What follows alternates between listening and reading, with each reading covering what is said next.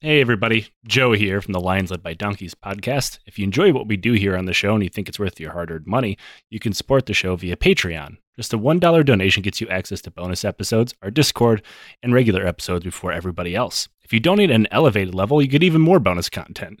A digital copy of my book, The Hooligans of Kandahar, and a sticker from our Teespring store. Our show will always be ad-free and is totally supporter-driven. We use that money to pay our bills, buy research materials that make this show possible, and support charities like the Kurdish Red Crescent, the Flint Water Fund, and the Halo Trust.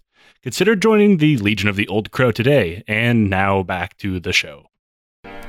Слушай, мне хотелось все сделать как можно лучше. И у меня был один лишь шанс. Идет все не так. Просто мне кажется, что сейчас что-то должно случиться. Hello, and welcome to yet another lovely episode of the Lions Led by Donkeys podcast. I'm Joe, and with me today is Francis Horton, one half of the Hell of a Way to Die, and first-time victim of a Lions Led by Donkeys series. Hello, Francis. Multi-part. I'm excited. You know, I was thinking about this earlier. You don't need a co-host. What we can do is just go back to all of some of your older episodes and like cut a bunch of Nick reactions and then put them into the soundboard. And then all you just got to do is program it so that like every 45 to 50 seconds, one of them just fires randomly and you just get a Nick going, damn, or that's fucked up. I believe this has been a long-running joke that Nick actually isn't real. Unfortunately, I poured coffee onto the Nick soundboard, which is his version of being in Korea, which I don't know how many times I have to say he's in Korea. Stop asking me where he is. He's still there. Yeah, I have a co-host. He's Canadian. You've probably never. He goes to a school you've never heard of. He goes to a different podcast. Yeah. Yeah, he's got a different army that he's a part of. I'm running out of dumb ways to say that like Nick is gone. So I've started telling people he's broke his leg and I've had to put him down. He's in a farm up north. There's plenty of room for him to run. And he is lost in an oil painting. I've seen pictures of Nick and I'm just imagining him frolicking in a field and like he loves to frolic. He needs his exercise. Who doesn't? Have you ever had a good frolic? It changes your life. The thing is that you gotta stop caring what people think and just go into a field and then just like do like the Kermit arms where you're just waving them above your head and then just kind of run around or skip or something, make some weird noises. A good frolic will like really is good for the soul. It's like, you know, it's like a philosophical nut busting in a way. Anyway, what are we talking about? It's like busting a nut for your soul. Exactly. Francis, we have talked about a subject for probably, I'm going to spot us here, about a year and a half, 2 years. And I said I would promptly write that script. And then I did a year and a half to 2 years later. And that's prompt. That's good enough. Yeah. I work with the same efficiency as the government, specifically the Armenian government, which means half the script was lost. The American government, too. I mean, let's be honest.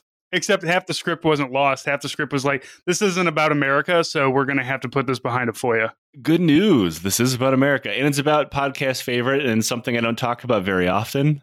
That's a lie. Russia. I didn't plan this. Or Nazis.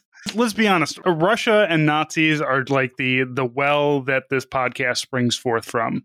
From like, you know, Japanese officers like dining on delicatessen pilots to Willie Horton. You know, everything comes from something here. There's always something. I'm very excited. When are you going to cover the Russian Revolution? Not that one, but the other one. Now, I do have to say here, I'm actually not going to be talking about Russia all that much. It's more of the setting here. We're going to be talking specifically about the United States Allied Expeditionary Force North Russia, normally known as the Polar Bear Expedition, for reasons we will get into. I need to head this off and say there's actually a completely different and other Allied Expeditionary Force in Siberia out of Vladivostok during the same time. We will not be talking about that. I've learned that is in my best interest to try to make things more focused, which is why this is still going to take 4 weeks. Sorry. You do entire wars in 4 weeks, and now we're just going to do just one expedition. It must have been dynamite. It must have been a great time. Good friends, good vibe checks all around. I'm very excited. I once attempted to do both of them at the same time, and it was just too much. So obviously, we will have to visit our good friends in Siberia later on.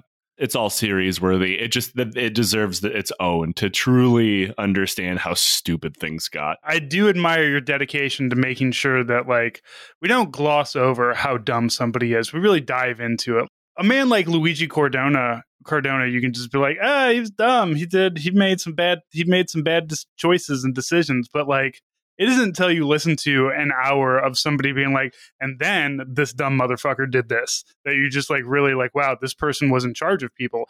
And then you look at our own leadership and representation, and you're just like, doesn't really change, does it? Right. We have something of a trend here, and that is talking about dumb American war efforts. Most of them, I'll say most with an asterisk. I know this isn't the case for some people. Someone's be like, how haven't you heard of this? But most of them, people are aware of the war in Afghanistan. People know about the Vietnam War. People know most of our interventions. This one is the least known and probably one of the dumbest, but not the most destructive. Those two are not chained together on this one. And that is the time the U.S., along with France, Britain, and Japan, all invaded Russia in the middle of the Russian Revolution, during and after World War I. Yeah, that sounds as dumb and crazy as the title leads on. Now, when you say that they all a coordinated effort, or did everybody do this inadvertently on their own at some point? The United States, Britain, and France were all coordinated, and Japan was kind of YOLOing it all on their own. The biggest effort was Japan, which we will not be talking about. As Japan was wont to do up until they got a couple of nukes dropped on them to tell them to quiet that shit down a little bit. Right. Japan had their own expansionist. This wasn't an expansionist effort by the Western allies, though that is kind of up in the air, since it really seemed like Britain and France had their own pie-in-the-sky ideas. Both of them were coordinating, but also were actively working against one another for very stupid reasons. Japan was 100% expansionary. Oh yeah, Japan wanted everything. They wanted a little taste of everything. And not to mention, if you rewind only about a decade, they just got done fucking up the Russian Empire, so they wanted some more of that sweet, sweet dirt. Now, I think it's safe to say that by the time we're recording this will come out in several weeks, so I have no idea what's coming. But even right now, relations between Russia and the West have always been strained. Despite the fact that for a lot of period of those times, there's imperial relationships, even familiar relationships. Now, most people assume that this is based on the Cold War, and that's not entirely correct. If you remember back during the Russo-Japanese War, a lot of nations threw their lot in with the Japanese. And racism aside, they were hoping to keep Russia's expansionist ideas and kick them squarely in the nuts. You said that's World War I-ish, because also they were very correct, because what did Russia do but turn into the USSR and then just start expanding all over the fucking place? So, whoops. Yep. They kind of had it right. I'm not going to say we got to hand it to the Japanese, but 1 point to the Japanese on that one. I will say that a lot of the expansion that the USSR did was reacquiring Russian imperial land, which I know a lot of people don't like considering imperialism, but it is. We stole this land fair and square, Yeah, I got you. It's we already stole that and you stole it back from us, so we're going to steal it again. One of those arguments where you're just man, there's just nothing. It's just dudes that want dirt for some reason. And they're just going to, a lot of 18-year-olds have to die so that a dude can have some more dirt. Yeah, it doubles back to our through line of inbred people beefing over turf. And of course, there was the Crimean War, where a bunch of people from around the world huddled together to die of cholera for a few years. Now, the opposition to Russia has always kind of been there, though it's kind of newer to actively be involved in it for the United States. We got involved in the Russo-Japanese War logistically and resource-wise. We were landing Marines in Vladivostok. Mostly because our army was 6 guys all from the same suburb of Nebraska at that period of time. But of course, this opposition to Russia would be put aside occasionally, like when Napoleon was turned away in 1812, which turned into a European-wide effort, or when a shitty, bad emperor with a deformed hand decided to set half the world on fire in World War I. Sorry, which one was that with the deformed hand? Oh, that was Wilhelm. Yeah, he had a baby hand. Yeah, it's a birth defect. Yes, I'm making fun of his birth defect. I don't care. He was the Kaiser of Germany. He got just 50 million people killed. So him and his baby hand can go fuck themselves. Yeah. Now, in case you did not know, World War I ended up changing a lot more than people intended as, Russia collapsed into revolution. Not to mention the collapse of the German throne, the collapse of Austria-Hungary, the collapse of the Ottoman Empire. That's my one for the episode. Yeah. Fuck them Turks. This has to do with a lot of reasons, which we'll not be getting into at length here, as I have a personal policy of not getting into the Russian Revolution. It's a chaos ruin, and that would be 30 episodes long minimum. But I will say it turns out having a terrible czar who liked to dissolve the government at will while occasionally murdering a ton of people in the street on top of feeding an entire generation to the wood chipper of the Eastern Front is kind of bad for business if your business is government. Now, by 1917, the Russian Imperial Army collapsed mostly entirely along with the monarchy, dissolving and technically forming into the Russian Army, part of the provisional government, which was also not long for this world, as many governments of the time were not. It's one of those transitionary periods where it just feels like there's going to be like a coup every week until something really kind of takes hold.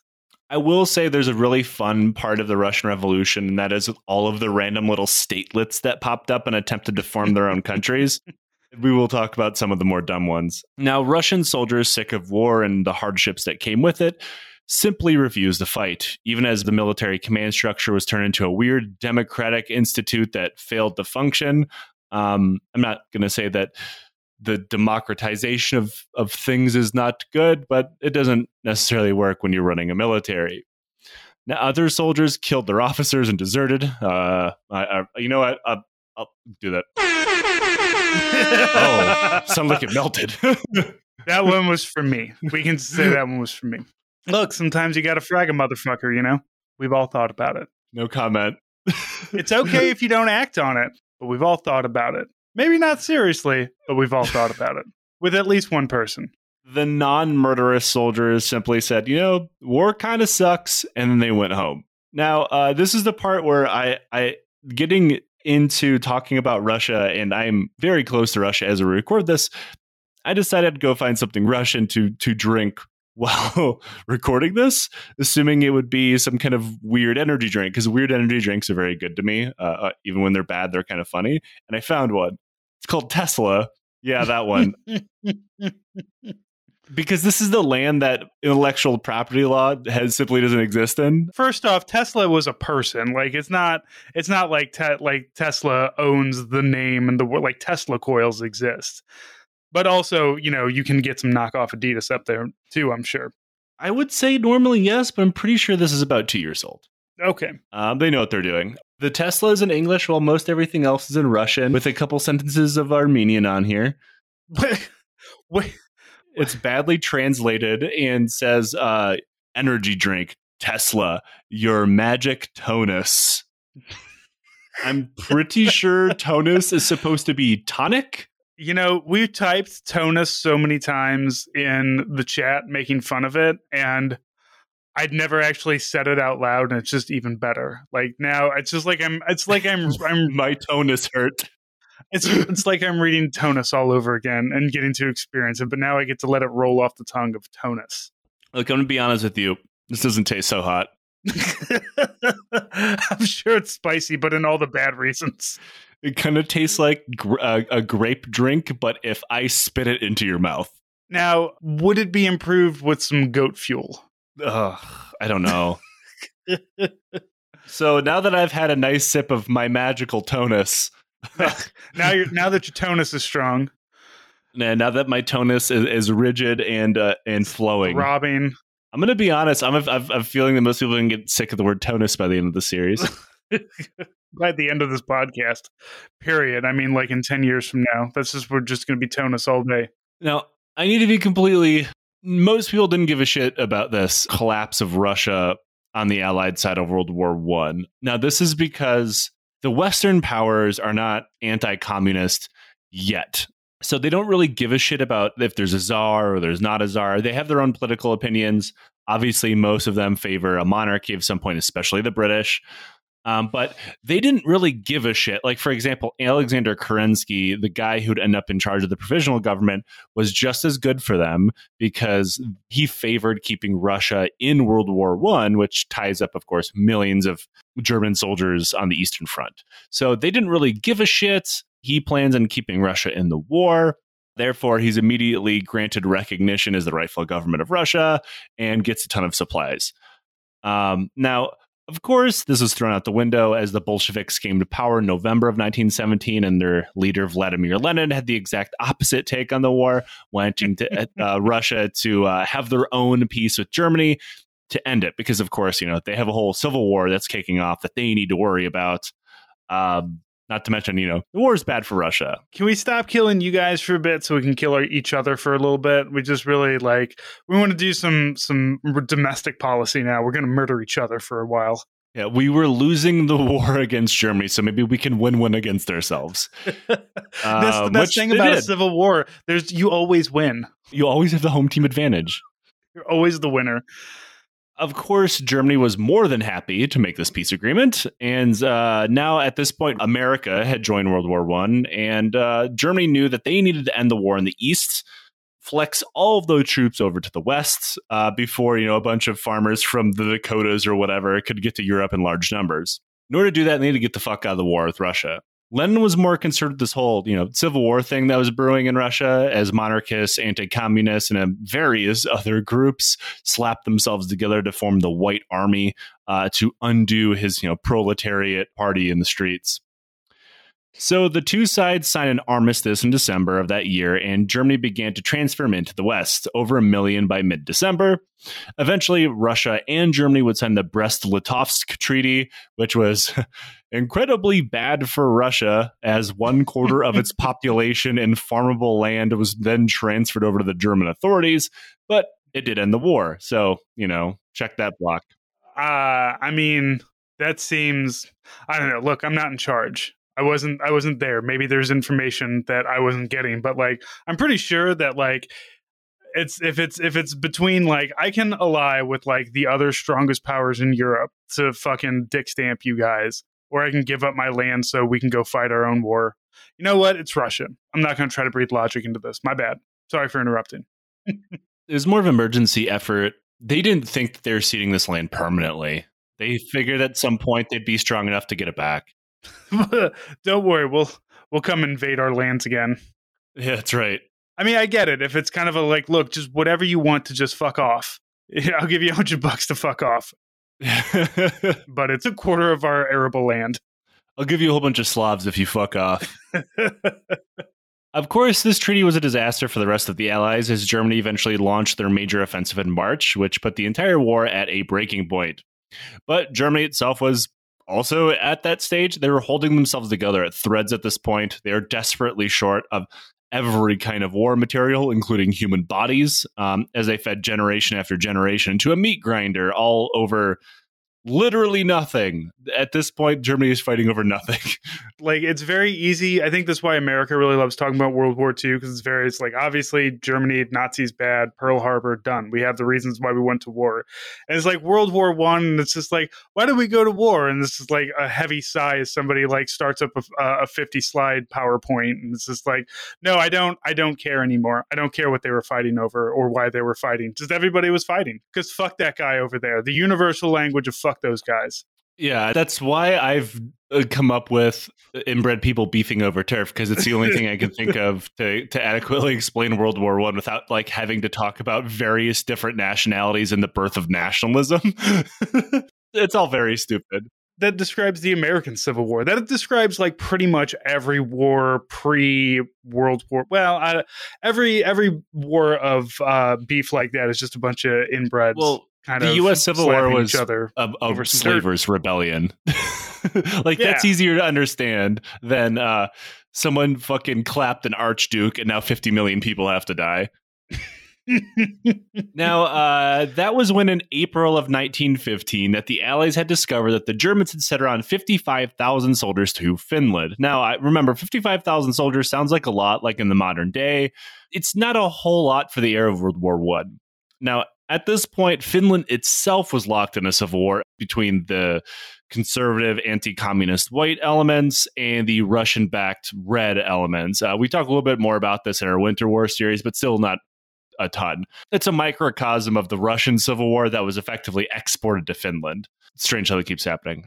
Now, the Germans backed the whites because the whites are more agreeable to them as, conservative anti-communist elements. And they wanted to give some weapons and stuff to them. Now, granted, nobody gave a shit about Finland. What the Allies were worried about, however, was Murmansk. It's a German port city just 150 miles away from the Finnish border. And that also happened to be the main depot for Allied delivery of war supplies to the former, now kind of sort of Republic of Russia. So now sitting there, they believed anyway, was hundreds of millions of dollars and pounds worth of war material that Germany, short on all of these things, could simply storm over the border. Russia's falling apart at the seams, could hardly defend itself, and they could seize it. And they could hypothetically transfer this war material around, because it was truly quite a lot. Just kind of sitting out in the open, huh? Just going for it. It's ballsy. Yeah, and especially as like the state institutions of Russia failed, nobody's really like worrying about keeping track of it or guarding it. It's very reminiscent of like after the fall of Kabul and then seeing a bunch of Taliban guys with M249s. You're like, oh, that's what happened. If we didn't get the guns out, that's fine. It's theirs now. It's cool. That is more accurate than you think, and I'm going to need you to hold on to that for about an episode and a half. Not too long after this discovery, some British Marines landed at Murmansk, and around 370 had been deployed there by the end of May 1918. 370, that's it. Not exactly a ton. Now, despite no German plans of any invasion ever being uncovered, this was a force that the British government deemed necessary. Though the new Soviet government was also worried about German plans in the area. And yeah, I know it's not technically the Soviet Union at the time. Shut up.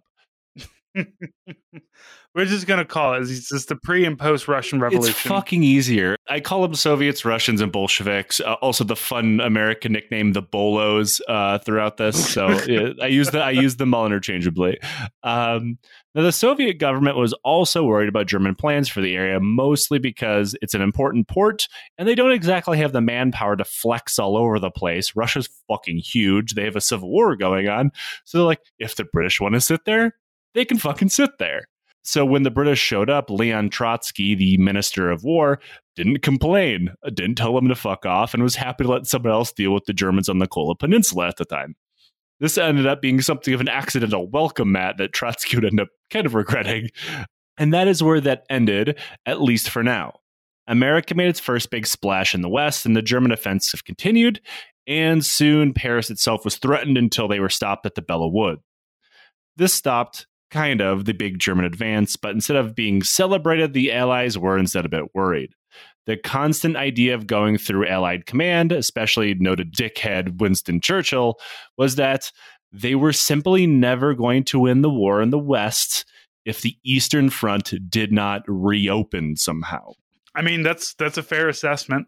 I mean, it would have made things easier. World War II also made much easier by, just stacks and stacks of Russian bodies.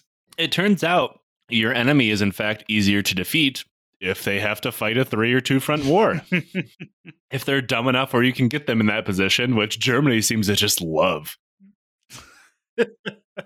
Now, Churchill pointed to the fact that the British already had troops in Murmansk, so clearly it wasn't that big of a deal to this whole Bolshevik thing, which, to be clear, Churchill already hated the Bolsheviks, and he will continue being a madman as he does throughout this entire series. Now, at a Supreme Allied War Council in April, the British appealed to the Americans for help, not just in Murmansk, but in Vladivostok and Archangel as well, all places where Allied war material had been dropped off. Woodrow Wilson, the president at the time, agreed that yes, this was a concern, but thought the idea of sending American soldiers to random bits of the Arctic Circle was pretty dumb. Now, I'm not going to defend Woodrow Wilson here, but even he noticed that this was stupid. Yeah, Wilson, noted racist, but got this one right. Instead, he agreed to send a single ship, the USS Olympia, I assume to deliver the Russians' grunge music or something. There was a reason for this. Wilson's famous 14 points included the evacuation of, quote, alien forces from Russian territory. That being, obviously, foreign troops. So the idea that he would suddenly be totally on message to send more of them into it seemed very dumb. Not to mention, not a single member of the American cabinet, which, remember, is already at war in Europe, thought this was a good idea. Everybody was like, Churchill's fucking stupid. Which is fair. Yes, it is more of a universal statement at this point of history than probably any other. It's like, I don't need to know anything else. You're correct. Like, I don't what did he do? It doesn't matter. Churchill's stupid. This drunk asshole really, really, really has bad war plans. What happened in Turkey, by the way? So the British and French decided, fuck the Americans, we'll simply send our own. And soon a whopping 1,000 men landed at Murmansk, with a full 600 of these meant to cross from Murmansk to Archangel in the summer, which I need to point out is a distance of nearly 1,000 miles. It's not easy going in your foot wraps there, man. Yeah. Now, this is also when the mission decidedly changed from protecting Allied war supplies to being anti-Bolshevik. This force's goal was to link up with parts of the White Army that had formed in northern Russia in order to train them. A side goal was to maybe link up with the so-called Czech Legion, which is a unit with a weird history that we will eventually get in their own episode or series for. There's really not enough time or space to give them the respect they deserve because they're truly amazing. See, when you say amazing, I don't know if that means that they're good or they're bad. I'll say they were entertaining. That's all I need, as it turns out. That's the only explanation I need. Rarely can we say good or bad on the show. For instance, one of my favorite series of all time talked about the Bloody White Baron, who is legitimately one of the most psychopathic people to ever walk the earth, but he's incredible. That's fair enough. There is a reason why the wait it gets worse is your catchphrase. That's right. But the part that was important for this story is that they had ended up enemies of the Bolshevik government by this point. Previously fighting for the provisional government, this being the Czech Legion, mind you. The Czech Legion had previously fought for the provisional government, specifically against the Germans, in hope of establishing an independent state for themselves. You know, Czech Republic, Czechia, whatever the fuck you want to call it, Czechoslovakia. They found themselves out of the war when Russia did, for instance, because they were using Russia to fight Germany, but now Russia isn't fighting Germany. They're like, well, I guess we need to leave, right? So they cut a deal with the new communist bosses to let them head back into Europe and keep fighting the Germans. At first, the Bolsheviks agreed, but Germany knew about the Czech Legion and said, hey, we just signed a peace treaty. It's kind of a fucked up part of that peace treaty is if you let elements of your army leave and fight us in a different front. You need to stop them from rejoining the war effort. That doesn't count. You can't just be like, we said that we wouldn't fight you over here. We did not say that we wouldn't fight you over there. It's called the cat in the hat clause. Technically, they're not Russian soldiers. Checkmate, Germany. Get it? Checkmate. Boo. I really need to get a boo sound effect. Yeah, that's right. Everybody just sighed and rubbed their temples after I said that. Now, at this point, the Czech Legion was around 70,000 men, so it's not like they're small. They could make a serious dent. So this, along with local Bolshevik units demanding a toll as the Czech Legion passed through their part of town, eventually led to a bit of an incident in Chelyabinsk, where a gunfight broke out, and the Legion decided the Bolsheviks are no longer our friends, or at least we don't have this tense handshake agreement with them anymore. And they seized the local train station and armory, which now means they're fighting three sides of a war because they're not friends with the White Army necessarily. They're not friends with the Bolsheviks necessarily, but they're enemies with the Germans. Nobody's doing the enemy of my enemy is my friend thing. They're just like, no, we all just fucking hate each other. The Allies are. The Allies took one look at the Czech Legion, but like those are our boys right there. Now, the Czech Legion was ordered to disarm, and they refused. So they split their forces, with one marching towards Vladivostok and the other heading towards Ekaterinburg, where its advance would eventually trigger the assassination of the Romanovs when their captors are worried that they might actually try to liberate them. So the Czech Legion was seriously punching above its weight class during the Russian Civil War, all simply because they wanted to go fight a different war. Dudes rock. The thing is that I want to kill people. But I just don't want to kill people here. I want to go kill other people elsewhere. Can we do that? It's like, well, yes, there's always a war on a border that we're touching somewhere. This is Europe in 1920. There's a war everywhere. If the Bolsheviks simply let them fuck off out of Russia, literally none of this would have happened. Though it probably would have ended with like Germany invading Russia again. But, it's a no-win situation for everybody. Unless you're the Czech Legion, they're seeing dubs all around. It sounds like the only winners are the Czech Legion. Can we hand it to them? Yeah, I mean, as much as you can hand anybody in this theater of war, they're all fucking assholes. But at least these are the entertaining assholes. Yeah, there's not a single faction of this civil war to include the Allies and the Czech Legion, the Bolsheviks, or the Whites. It didn't massacre several villages worth of people. So, take your praise with what you can. Yeah, fair enough. Now, for the Allies solidly balls deep in Russia, this so-called Lost Legion, that Czech Legion, looked like the backbone of where the Western Allies could rebuild the Eastern Front. Not to mention, it became one hell of a newspaper story as the Legion, totally disconnected from any power and self-sufficient like a weird locust on the Russian countryside, seemingly just wandered around in the middle of a civil war, fucking up everyone they came across. Phenomenal. I love it. I love just dudes who are just spoiling for a rumble anywhere, anytime. It's like, they bring their own fucking Thunderdome. God bless them. And speaking of Thunderdome, if you want to hear a little bit more about the Czech Legion's armored train, go listen to the Well, There's Your Problem episode that I was on. We talked about them some more. Now, even though news traveled much slower than it does today back then, they quickly became the talk of the newspaper sphere back in the United States, especially the New York Times and the Detroit Free Press. This story began to change Woodrow Wilson's mind, not in joining the British or the French efforts, mind you. He still solidly believed those were stupid, but he still thought that he could use this effort to rescue the Legion, bring it back into the war. Because that's what they wanted. Of course, anti-communists in Siberia, go back and listen to our series in The Bloody Baron again for more about this. And American officials in that region told the Americans that if you showed up here, you'd be a hero for the cause. You'd be welcomed as liberating heroes. Like we haven't fallen for that one before. But American diplomats were pretty split on the issue. At no point was a majority of the American government like, yes, we should do this. At best, it was 3 dudes. The American ambassador to Russia was incredibly anti-communist and saw the British and French idea of reopening the Eastern Front as the only way to stop communism as well as win World War I. Whereas the vice consul to Archangel pointed out, doing war in Russia is hard as hell, and we probably should not fucking do that for any reason, especially now. Russia expands over 11 time zones. Yeah, even when it's fractured in a civil war, it's not your friend.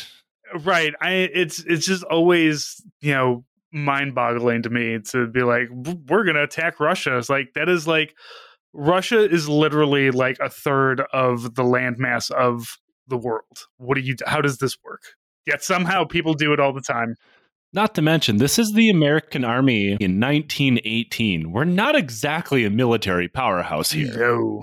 It was 1 year before that we were training with sticks. We didn't even have enough guns yet. So, I mean, obviously we've had our imperial experiments. We've done series on those during this time. Mm-hmm.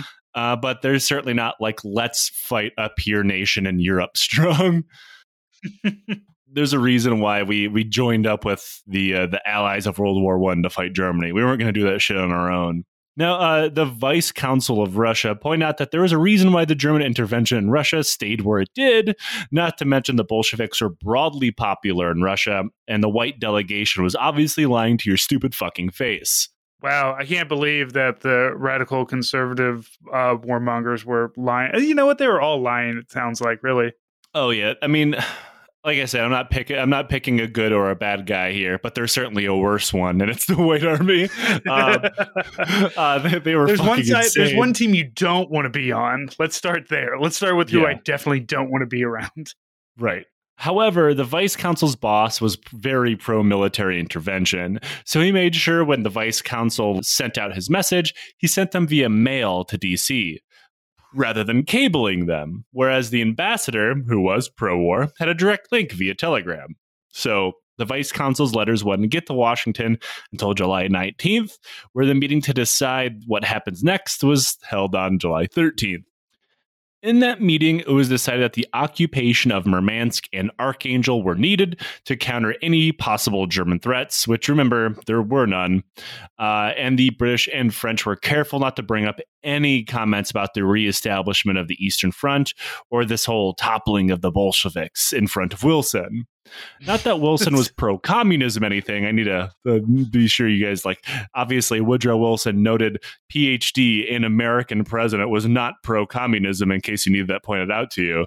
He just didn't think it was all that important in the grand scheme of things. Remember, there's millions of people murdering each other in the trenches of France and Germany. Like, there's no point to go like kicking fucking sand over in Russia to fight an ideology. Like, I understand like why there's a big push against communism now, because, you know, it's a culture war nonsense thing. But like back then, it is just be like, I don't give a shit what the Russians are doing. Let them be communists. What is that like? The idea of being opposed to that, I guess. I mean, you would want, like, if you're, you know, super right wing fascist or fasci adjacent, as you know, America always has been. You don't necessarily want a communist in charge, but like communists can be a bunch of corrupt motherfuckers too. Like you can still make money off of communists. I couldn't possibly be like sitting in the middle of that right now. But no, well, to be fair, Wilson was not a fan of the communists. He just, in the grand scheme of things at the moment, the idea of splitting even more resources off to fight Russia seemed very, very stupid. Yeah, he's got other shit to worry about. I get it. Yeah, there's a whole world war still going on. Like, so they came to the agreement that any occupation force was going to be strictly under the command of the British. Mistake number, 5 at this point? Now, British Foreign Secretary Alfred Balfour pressed Wilson to send a brigade of soldiers and artillery to Murmansk. It was just a token force not meant for combat, according to Balfour. He was so convinced of this, he told Wilson, quote, "It is not necessary that the troops should be completely trained," because he believed any combat would come from shooting possibly local bandits who try to steal the military supplies. Remember, the whole point is to go there and secure these supplies. The American soldiers are not to go there and fight anybody. They're not prosecuting a war. U.S. Secretary of State Robert Lansing convinced Wilson's own goals, said, quote, "Furnishing protection and assistance to the Czechoslovaks," which is what they call the Czech Legion, "who are so loyal to our cause, would differ from sending an army into Siberia to restore order and save the Russians from themselves," which, weird imperial overtones there aside, it's pretty obvious that nobody in the government's like, yeah, let's tear down the Bolsheviks. Because remember, they're sending like 1,000 dudes. Right. They have a job. They're not there to do anything with the Bolsheviks. It's just make sure nobody steals this shit. And possibly link up with the Czech Legion and evacuate them. That's okay. it. Yeah. Wilson finally caved, writing a very long and incredibly confusing memo authorizing such a mission. The memo pointed out that the American forces being sent there were simply to guard material, but also helping rescue the Czech Legion, who, remember, was now fighting everyone around them who was not them. In this same memo, he also noted adding any other military forces in Russia would just add to the confusion while simultaneously doing just that, and refusing to call for a wider military intervention, but instead a, quote, "modest and experimental mission." If I was a soldier, I know I'd like my mission to be called experimental.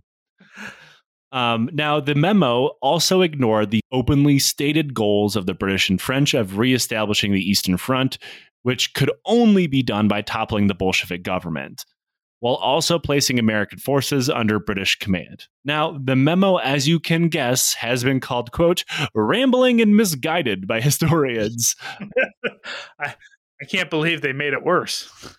Like, if you read this memo, you would honestly not be sure of what the fuck Woodrow Wilson is getting on about. It's very strange. Another small problem is reading this memo, you can actually not gather what the fuck the American mission in Russia was, that being the real mission. And this will become not a small problem, as this memo is handed to American military leaders, generals and such, whose job it would be to carry it out. That would mean that the American military leaders were being sent into Russia without having any idea what the fuck they were supposed to be doing when they got there. You know, this is very reminiscent of the DoD for 4 years attempting to translate every Trump tweet to, like, who'd just be like, I don't know this thing now, and they're just like, I guess this is a thing we have to do now, and just fuck, we have a space force now. And, you know, was Woodrow Wilson, like, I don't know much about it. Was he, like, kind of not all there? Is he, like, suffering from something here? Oh, he's a very intelligent man. Then why is he sending this rambling thing that nobody can parse out? I guess the best way to explain Woodrow Wilson is he was a smart guy. He was also a fucking dumbass. He's one of the most racist presidents that we've ever had that did not actively own slaves.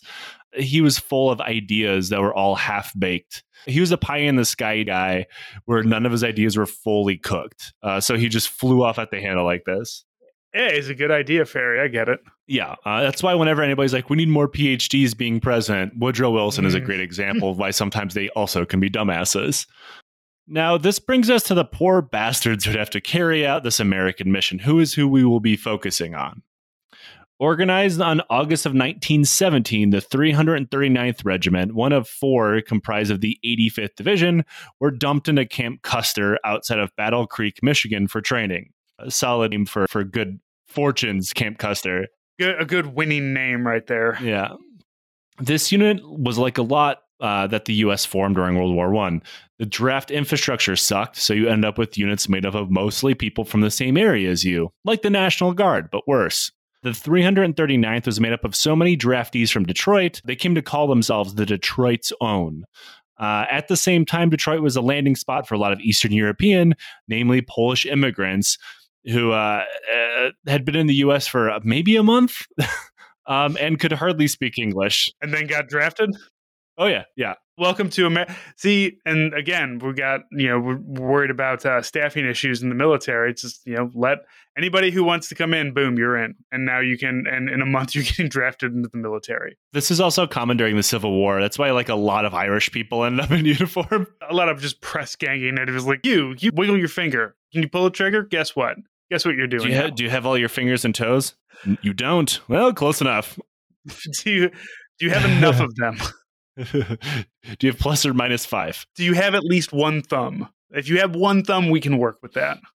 Now, this wasn't only people from Detroit. There was also a spattering of like farm kids from rural areas of Ohio and Kentucky and the surrounding states, many of whom are functionally illiterate. So this is a unit of real winners here.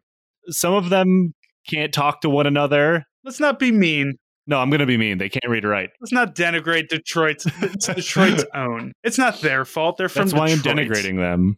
No, I was saying some of them are from Detroit, and the ones who are from Detroit, many of them can't speak English, which is honestly part of the Detroit experience, as I could attest to currently. It's getting screamed at by somebody in a language you don't understand.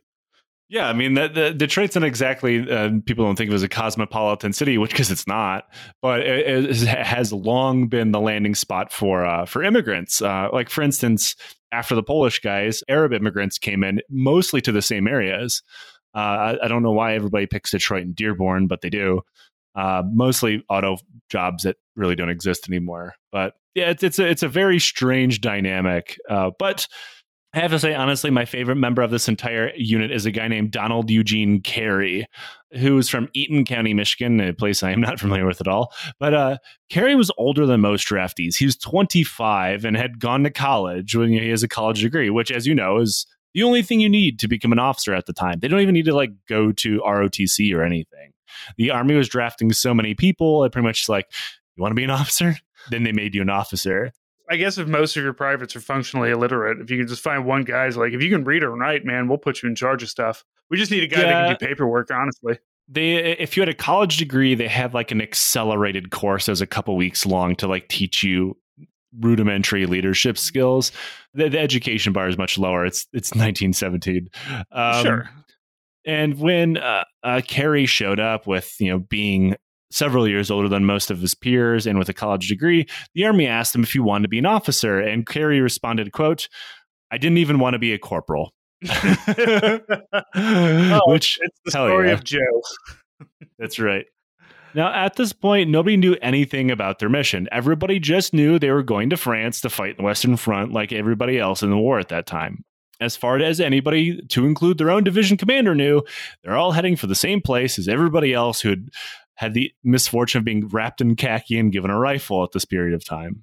And in July, the division was packed into trains and sent up through Detroit to Canada and then around to Hoboken, New Jersey, before being stuffed into boats and ferried into Manhattan, which, for one, that sounds like a miserable experience, but really probably blew a lot of these farm kids' mind in 1918, like seeing Manhattan.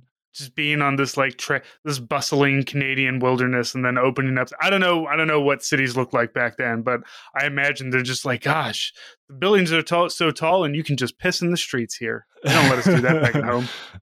I love that still hasn't changed. Now, eventually, through an even more roundabout way, they were loaded into transport ships and sent across the Atlantic towards England. Though all of them note that the food given to them by the English shipping crews was spoiled, smelled like shit, and made them all sick. So, traditional English food. Yeah. Once in England, the Detroit's own was taken away from the rest of the division and on the command of, Jesus Christ, why do we keep having to bring this guy up, General John Pershing? They were chosen for the American Expeditionary Force in northern Russia, and they were chosen for, quite honestly, the dumbest reason possible. Let me guess. First guys that Pershing saw. Honestly, dumber than that. That would make more sense. Is it because Michigan's also very cold? That's it. You've honestly nailed it. Yes. It's got to be one or the other. It's either got to be you shits over there, or it's like, well, I've been to Detroit in the winter. It's pretty cold. So obviously northern Russia is right up your guys' alley. Honestly, more specifically, it boils down to their commander. But for one, Pershing knew the new commander of the unit, a colonel named George Evans Stewart. And Stewart had a Medal of Honor for service in the Philippines, which... All medals of honor before World War I are sus. Let's just say that. I forget exactly what he did, but at least it wasn't like, I don't know, shooting Native Americans at Wounded Knee, which gave like a dozen Medals of Honor. They weren't being kind to him in the Philippines either. There was a lot of imperialism going on there. If only we had a series you could listen to learn more. But previous to this, he had spent 2 whole years in garrison in Alaska one time. So that he's ready for Arctic service. In this kind of case, if Nate showed up, they would be like, "You spent a year at Wainwright. You're good with polar bears, right? You're in charge now." Actually, I think Nate was there for longer than 2 years, so he is more qualified than Colonel George Evans Stewart. I would say that most people are probably more qualified than this guy. Than most colonels in World War I, quite honestly. Yes. Also, because the unit draftees were, like you said, from Michigan and the northern states, so they should be able to handle the cold. That's how Pershing came to this conclusion. And I don't know if I need to tell anybody this. Yes, Michigan is cold. It's not fucking Russia. I don't know. I should have to point that. I've never been to Russia, and I know it's significant. It's the Arctic Circle. It's a little bit worse than lake effect snow. There's a reason why when you think of traditional Russian garb, a giant fuzzy hat is part of it. Because it's fucking cold there. Yeah, bitchin' style mostly. Yeah, I mean, you can hide your bottle of vodka up there. The Michigan version of a Ushanka is literally just a Michigan State hat with a hoodie. It's a balaclava that's been rolled up. Because you never know when you might need to rob somebody. That's right. And if you're thinking that the soldiers were told about this little change, woo boy. I was not thinking that at all, Joe. Now, there were some hints, subtle ones, that these guys aren't going to go to France like the rest of their division. For one, Ernest Shackleton, that Ernest Shackleton, was brought in to give them a lecture about how to survive in the Arctic Circle. Mind you, the soldiers weren't told ahead of time why Ernest Shackleton was speaking to them. Like, what the fuck is this guy talking about snow and shit? We're going to France. Another hint was Harry Meade, an officer in the unit, had run into a kind of journalist named Lowell Thomas, who told him that his unit was going to go to Russia, which, of course, Meade blew off, saying, why the fuck would we go to Russia? Good fucking question, Harry. Yeah. Then the soldiers were told to turn the standard issue Lee Enfield rifle and instead were issued Mosin Nagants, which this is going to upset a lot of weird gun nerds out there, is a bad rifle. Just let me tell you guys, if you have a Mosin and you just like to shoot it, that's fine. You can get them. You used to be able to get like a crate of Mosins for like, $500. I think I bought one for $200 one time. I just want to say that shouldn't be the rifle that you're leaning on. That should be a thing that you've bought when you've already bought the guns that you actually can use for real things. Don't get a Mosin. The last time I shot a Mosin, the guy who owned it had to bring like a wood block because like after you shot and the Mosin's a bolt action rifle, so it's not like you're shooting a lot to heat up the barrel and the action and everything. But it's like, yeah, once you shoot like 5 or 6 times, you can't like manually, you can't with your hand, pull the bolt back. You can't like put it up and then pull the bolt back. So you had to take this wooden block and smack it up and then pull it back, then push forward and then take the wooden bolt and block and smack it back down. So imagine you're doing that, but it's also a war and you're not at a gun range. I mean, there's a reason why it's nicknamed the garbage rod. It's cheap, it's easy to produce, it's not good. Now, more specifically, every soldier in the Detroit's Own wrote about how much they hated their new rifle. And there's also another reason why, besides the Lee Enfield being a better rifle, is that these guns were manufactured, these Mosin Nagants were manufactured in the United States to be given to Russian Imperial soldiers, which, as we know, no longer exist anymore. But because of this, their sights were not in yards, which is what American rifles were in at the time. They're in Russian paces, which is what Russians measured with. What that measurement is, I don't know, but it's different. Oh God! So it's not even the difference between the U.S. not being on the metric system. It's just nobody was on the fucking metric system. Nobody was on the Russian system. So like all of these American soldiers who have been trained to fire, again, Lee Enfield rifles measured in yards, were now given Mosin Nagants measured in fucking paces. And they were not taught how to compensate for this or how to aim with them at all. Like the common joke was it could shoot around corners. I understand you say that they're going to give them to Russian Imperial soldiers, but like I imagine they also took away like, hey, this is your issued rifle. If you get into shit, this is what you're shooting with. Why take away the Lee Enfields for a Mosin? Like the Lee Enfield is obviously the better choice. Like why swap that out? That's what they're supplying the Russian Imperial soldiers with. So they're like, you guys got to take the shitty rifles too. Well, there's already a ton of ammo there, they think. Fair enough. We'll get to the point of why that is not true. But they believe that, well, you're going to go guard this Murmansk supply depot. There's already going to be a ton of Mosin ammo laying around. We might as well give you a Mosin. Now, they're also told to turn in their Browning machine guns, and instead we're given Vickers water-cooled machine guns. This is a mistake. In case you're wondering where this mistake lines up, remember the U.S. military already knows that it's going to be very, very cold. So we're going to send all these dudes from fucking Detroit because they're good at cold. However, they're also to give them water-cooled machine guns, which freeze. I don't know how water cooling fits. You just like jam a bunch of snow around it or something? Oh, the problem is the water that cools the machine gun will freeze. We just shoot the machine gun and then it warms up the water, right? The water's frozen. You can't shoot the machine gun. So literally, if water is frozen, a bullet will not come out of it. I have no idea how a water-cooled machine gun works. I'll have to look this up later on. It will not work, which later on ends with soldiers having to boil their machine guns. Yeah. Hey, that is nothing but like if you're in Russia, you're cooking something weird. That's just how it is. You gotta boil up some machine gun. Gotta cook my gun up so it works. Gotta have a boot polish sandwich and some machine gun over here. It's a traditional Detroit food to boil up a large caliber World War I era machine gun. Now, thankfully, they were given new winter clothing from the British because the Americans did not give it to them, which included something called a Shackleton boot. Now, this is an Arctic specifically designed muckluck type boot that was, unfortunately, while very, very warm for Arctic conditions, completely and totally useless for military operations. The reason for this is because the sole is smooth. Oh, yeah. It's meant for like overland marches and exploration, not like war. Whoops. Yeah, if you're taking a leisurely walk somewhere, it's great. If you're Ernest Shackleton in the Arctic, you're good to go. If you're like Private whoever who's having to advance across an ice field, you're just going to be, whoa, whoa, whoa. Now, after this, they were given over to the British officers who would lead them, and only then were they told that, in fact, you're going to Russia. They're like, I probably should have figured this out when you gave me a Russian gun and shit. I know that these guys probably weren't, the brightest crayons in the box, but I feel like probably somebody was just like, yeah, no shit, guy. Like, I get it. Yeah, we're going to Russia. Oh, are we going to Russia with a Russian gun?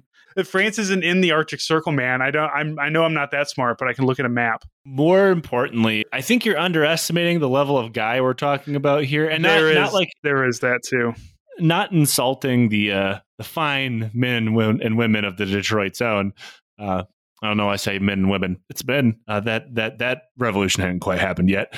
But they wouldn't be able to conceptualize like going to the Arctic Circle if you would have told them. A lot of these guys could tell you that, yes, Russia exists, but they've probably never even seen it on a map before. Yeah, fair enough. Like a lot of these guys did not go to school. Mostly the rural farmers and stuff had some tertiary education or whatever. But yeah, they're not exactly beyond farming. There's really not there. They're not worldly folk. They're not incredibly online like I am. I would hope not. Now, more importantly than finding out that they're going to Russia, they are now told by their British officers that they would be reestablishing the great Russian army and placing the Tsar back on the throne, who, I need to point out here, had been dead for months at this point. Look, if the Cadaver Synod taught me anything, it's just because a motherfucker's dead doesn't mean you can't put a motherfucker on a throne, all right? I do need to say that the Romanov deaths are not known at this point. Like, the Bolsheviks, shot their family and buried them, but they are certainly missing, and nobody's heard from them for a very long time. Most people believe that they're dead. So in Newcastle, the men are packed into the transports named the Somali, the Nagoya, and the Tadius, and set off through the north. Now, these ships are badly overcrowded and not meant for this many people. Conditions quickly turned hellish as the rats began eating food and clothing, as well as spreading disease. The ships lacked any kind of ventilation, and the men described the air as fetid and thick. Really good thick air. We love a good thick mouthful of air. And did you notice the time frame we're talking about here, Francis? Late World War I. So that means we're talking about the Spanish flu. And then the flu broke out on the ships. Fucking COVID 1.0 happened. Because, remember, the Spanish flu did not start in Spain. It actually started in a camp in Kansas, I think. Yeah, a pig farm in Kansas, I think, is what it was traced back to. Either way, it was spread mostly by starting in America and going outward, and then Spain got blamed on it because they didn't have any wartime censorship. But the inaccurately described Spanish flu began spreading wildly throughout the ships. While dying of the Spanish flu, men began freezing to death because, for some reason, all of their winter clothes that had just been given to them were ordered to be packed up and placed deep into the ship's stores where nobody could access it. None of these soldiers knew the entire reason of them going, and it was rapidly changing as they were stuck aboard a plague ship. British General Frederick Poole was designated the commanding general for all of this mess, the expeditionary force in northern Russia. And he was planning on landing and invading and taking control of the city of Archangel, which was under the command of Bolshevik forces when they had taken off. However, after they planned the mission, the communist forces that controlled the city were overthrown, and around the same time that the Allied invasion was planned to hit. So by August 2nd, a local revolution kicked out the Bolsheviks, declaring the government of northern Russia, that being like their own government. But on their way out, the Bolsheviks looted the Allied war material stores in the port. They made out like kings, stealing literally tons of weapons, ammo, and medical supplies, load them all into local trains, and took off, taking the entire rolling stock of trains as well. That's one hell of an exit. Like, if you're going to get kicked out of a place, that's how you do it. Just like, fine, I'm fucking take everything with me too. Yeah. So just in case nobody's keeping track at home, the whole reason that the Americans are being deployed there is now gone. Can't nobody like radio them on Plague Ship to be like, you guys can go home, I guess. Thanks for dying on don't Plague worry. Ship. They knew. This was eventually sent to Poole, General Poole. And remember, that wasn't Poole's nor the British's goal. The British are in command, and their plan was to openly go to war with the Bolsheviks anyway. But for the Americans, their entire war effort was gone. There was no supplies to guard. And to be completely clear, Poole's war efforts, which were green-lighted by the British government, he's not having these independently, were not made by someone with a firm grasp on reality. His idea was to seize the town of Oberskaya, move and capture a nearby railway, which would allow them to link up with the Czech Legion over train. Along the way, he simply assumed they'd be able to recruit around 100,000 locals to their side. Hey, you want to go die in a war? Don't worry. They're already dying in a war. They're just not active participants. From there, he would take Vologda and Petrograd, and what I assume is a wild fever dream, because I cannot stress enough just how far away all of this is from one another. And honestly, it's kind of unknown if Poole even knew this himself. Yeah, it's not like Russia was had a whole lot of great roads to be walking around through too. You're just going overland. Yeah, and it's thousands of miles of advance with only a couple thousand people in 1918, where you need thousands of people to move 20 feet. Somehow, all of this would rebuild the Eastern Front. It's like that. It's the underpants gnome bit from South Park, invade Russia, advance 1,000 miles, ? Profit.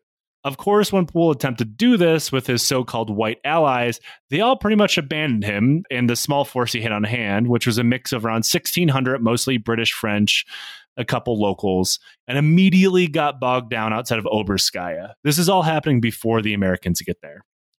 Though there were some Americans. Remember the ship, the Olympia, that was sent forever ago, it seems? The sailors had been dismounted from their boat, given guns, and ran off into the frozen tundra as infantry. Because remember, the British are in complete control, and they were given complete control by Wilson. So it's not like these the American officers could just pick up a phone and call DC and be like, "Yo, these people are being fucking weird." They have to stay there. So these sailors were ordered to fill out as infantrymen despite having no training whatsoever. And so that's good. What is the infantry but, just sailing on land? It's tankers, right? What is the infantry but dudes with guns? There's nothing else you need. I saw the Marines said that everybody's a rifleman. So, get a rifle, bitch. Thankfully, nothing bad could come from this. It is with that the three transport ships carrying the Detroit Zone get a distress message. Instead of landing at Murmansk, they would instead land at Archangel, which would require them to float into the nearby Dvina River and be pulled along by tugboats. This is not the fastest rescue on Earth. But finally, that is where the men of the 3rd Battalion of the Detroit's Own would disembark on September 5th, 1918. Expecting a winter wonderland that they had been warned about, they are instead greeted by endless swamps and clouds of mosquitoes. The soldiers who were told that they would not be fighting anybody were then ordered immediately to march south into war. They weren't allowed to take anything but the clothes on their backs, not even more than a single blanket. And that is where we will pick up next time, because we're off to such a good start. Now, I just want to ask, how many started this trip? I want to get a running total of how many people from the Detroit Zone don't come back. So, we've got these 3 plague ships. How many died on the plague ship? We'll talk more about the plague ships next episode. Okay. Quite a few died along the way, but more than that, the ones that didn't die brought Spanish flu with them to the Arctic Circle, where it previously had not been yet. And just spread it all over the place. That's right, baby. So yeah, it's not only are they going to nuke themselves with plague, but they pretty much, it was already in parts of Russia, but it wasn't quite in Archangel yet. It's not going to be good. But Francis, that is part 1. I hope I gave you enough plague ships and dead bodies to entertain you for an hour. You always give me enough plague ships and dead bodies. Everybody, thank you for listening to the show. If you like what we do here, throw us some money, get some bonus stuff. Francis, plug your show. Yeah, if you have money after throwing it at Joe, you can throw it at mine too. What a hell of a way to die. It's me and Nate who edits this show. And everybody, we will talk to you next time. Until then, don't catch Spanish flu.